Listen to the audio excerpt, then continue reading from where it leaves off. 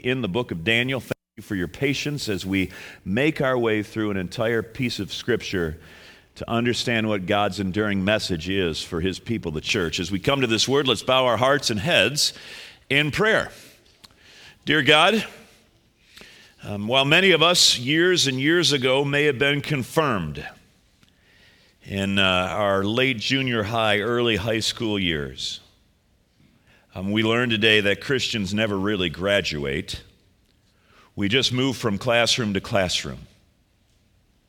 Help us learn the lessons life teaches us today, especially as we give our hearts and minds over to the book of Daniel once again. Help us to hear your voice speaking to us law and gospel from across that heavenly divide.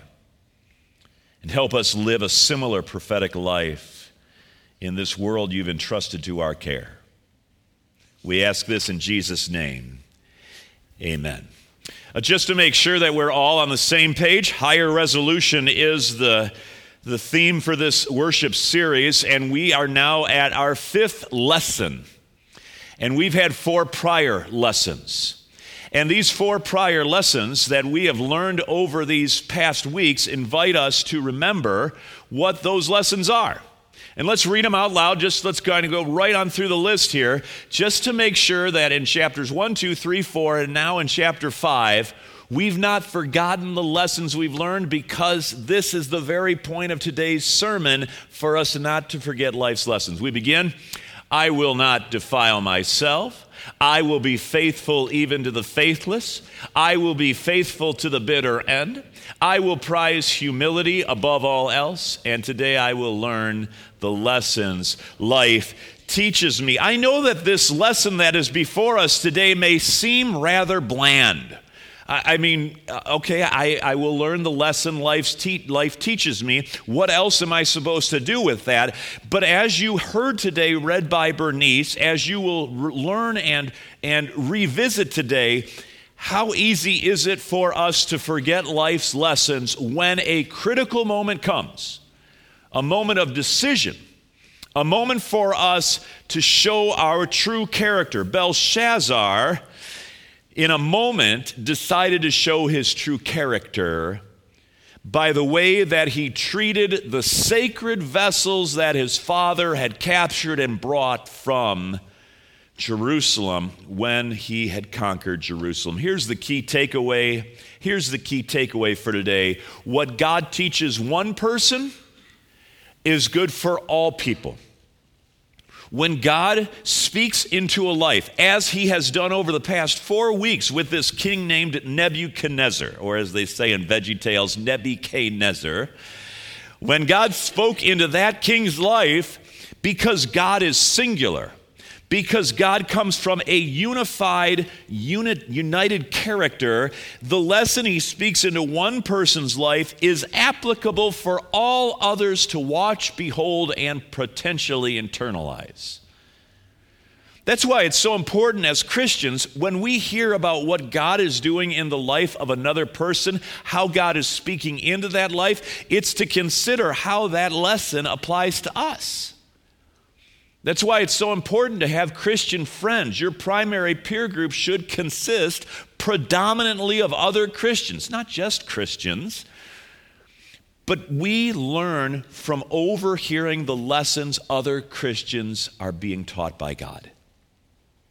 This is why small group life and Bible study life is so important, not just so we can sit in a circle and stare at a book with no pictures and think about all the things that God might be saying there, but so that we can overhear others doing that very same thing. And maybe a bolt of lightning strikes. We hear a word from one Christian and we say, that's something I really got to take notice of. That's something that I could put into practice with my children, my grandchildren, my husband, my wife, my mom, my dad, aging as they may be. See, what God teaches one person is good for all people. It may not be the time for you to learn that lesson. You may hear it, affirm it, and then move on from it, but there may also be a chance that you hear a lesson learned in the life of another, and you say, I should take note of that. That's something to keep in mind today. Well, we come to the story of Belshazzar, who had a great feast. And last week I had fun. I took a picture for you, and I thought I'd bring this picture. This may be a little hard to see, but this classic picture is just simply called the Feast of Belshazzar. And as you look at it, you can find this on the Google. There's the feast down at the bottom, and there is the writing up on the wall at the top, and up above that is the eternal city of our God, speaking into Babylon. The voice of heaven coming down, thunder, lightning, and this is the moment where Belshazzar cowers. It's important to note what's happening here, particularly because of the way portraiture happens. And you notice right in the middle of the picture, there is a figure dressed in what color? Black. Black, bearing the judgment of God to this king. What had this king done?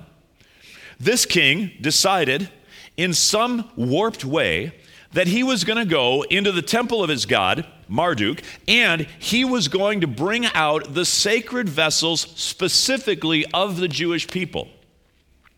He brings out the sacred vessels of the Jewish people, these vessels that had been in the holy temple of the Lord God Almighty, and he was going to desecrate them by having all of his people essentially in a drunken, debauched fit of partying, drink from these vessels. Now, the bigger problem here is not that he drank from the vessels, although that's a problem in itself. The bigger problem is the thinking that was going on in his mind and heart behind that drunken fit of partying. Belshazzar, a son or grandson of Nebuchadnezzar, had decided in his heart of hearts that he was all that. He was wearing the cool sunglasses, he had the sweet shoes going, and he had received an inheritance that just beat all. His grandfather, Nebuchadnezzar, had earned the kingdom, fought, led it, developed it. He was a great king. Belshazzar was found to be a wanting son. And yet Belshazzar's heart turned and said, I'm pretty great in my own right, which he wasn't. I have earned this kingdom and I get to enjoy its just rewards, though he hadn't. And the moment that those evil thoughts entered into his heart was the moment where, next slide, that man came into the picture. Dressed in black, pointing with one long extended finger at the judgment of God, printed on the upper wall. That, my brothers and sisters, is called the law. It's one of the critical teachings of our Lutheran denominational family, that there is a law that comes from God. There is an expectation, not just of our behavior, but of our inner character. And if that inner character and the behavior that flows from it dishonors God, this is what comes to mind. In this picture, it's the person of Daniel. In your mind, it may be called your conscience. But in either case, this finger points and it says certain things. It says, Mene, Mene, Tekel, Parsin. Your days are numbered. Your kingdom has been weighed and found wanting. And if you do not repent, it will be divided. There are not many words in Scripture that have more muscle on behalf of God than this phrase. It's like that phrase that we hear on Good Friday, Eloi, Eloi, what is it? How does it go? Lama Sabachthani. Remember that? Every time you hear it on Good Friday, the words of Jesus, my God, why have you forsaken me? It sticks in your mind. This phrase, Mene, Mene, Tekel, Parsin, should be one of those phrases as well. An Aramaic phrase that invites us to consider not just what was the downfall of Belshazzar, but if we are not careful, what is our downfall as well? Now, I want you to think about that phrase, especially that last word, your kingdom will be divided. Let's think about points of view again. We did this last week because this is a story, and stories have points of view, and there's many points of view, and in a story, we're always invited to consider the various points of view, right? Right, sure. So there's Belshazzar's point of view. We already know what his reaction is. He's cowering, he's stone cold, his face is pale, his heart is palpitating, and he's about ready to give up the ghost. Literally, historically, he's about ready to give up the ghost. That night, he is slain, and his kingdom passes to the Medes. But there's a second point of view. Next slide. Oh, not next slide. Go back to that one. Sorry. Nope, that one. There you go. That one, right there. So there's Belshazzar's point of view, right? But this figure standing in the middle of the frame has a point of view as well. It occurs to me that this dividing of a kingdom that God threatens Belshazzar with is in fact the very same thing that got Daniel into this picture in the first place. There was a time not too far removed from this moment in time where there was a Saul, there was a David, there was a Solomon, and under Saul, David, and Solomon, kings of Israel, there was a very united kingdom. And like Nebuchadnezzar, they had built Israel up into being a great kingdom. But God's word through the prophets came to Solomon's successors. And progressively over time, guess what happened? This unified kingdom and people of Israel was divided between north and south. And then progressively one exile and the other happened. You see, as Daniel is standing in this picture, in this moment, and he's speaking to Belshazzar, your kingdom will be divided. I wonder if Daniel had any recollection about the fact that it was the kingdom being divided of Israel that got him here in the first place. See, Belshazzar was not the only one who hadn't learned a lesson in this picture. He had forgotten Nebuchadnezzar's lessons that we've read over the past 4 weeks of be humble, give glory to God, acknowledge him as the one true authority over all authorities in this world. Belshazzar forgot that, but so did Daniel's people. Daniel's people, the Israelites, are not free from this very sentence. The point is that this lesson, I will learn the lessons life teaches me, this lesson is a lesson we can't take for granted either. What happened to the Israelites happened to the Babylonians. What happens to the Babylonians has probably happened to each and every one of us. Those who do not know and learn the lessons of history are destined to repeat them. Question for us is, are you learning the lessons that your Christian life has taught you? This past week, I had the opportunity to go golfing. I love Arizona. Thank you, Lord, for Scottsdale.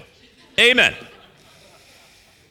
And I went golfing with a good friend who is here doing some Christian ministry, Bill Woolsey, with what's known as the 5-2 Network. He helps Christian entrepreneurs start organizations and ministries for the sake of the gospel so that we reach people in creative ways. I love Bill. And he invited me out 5 hours away in Buckeye. By the way, good gracious, I was in California on Friday. Who didn't tell me that? Thank God for the Google Maps. Well, I go out to Buckeye, and it's Bill and I, and we get paired with some friends, new friends that we had never met before, Justin and Jake.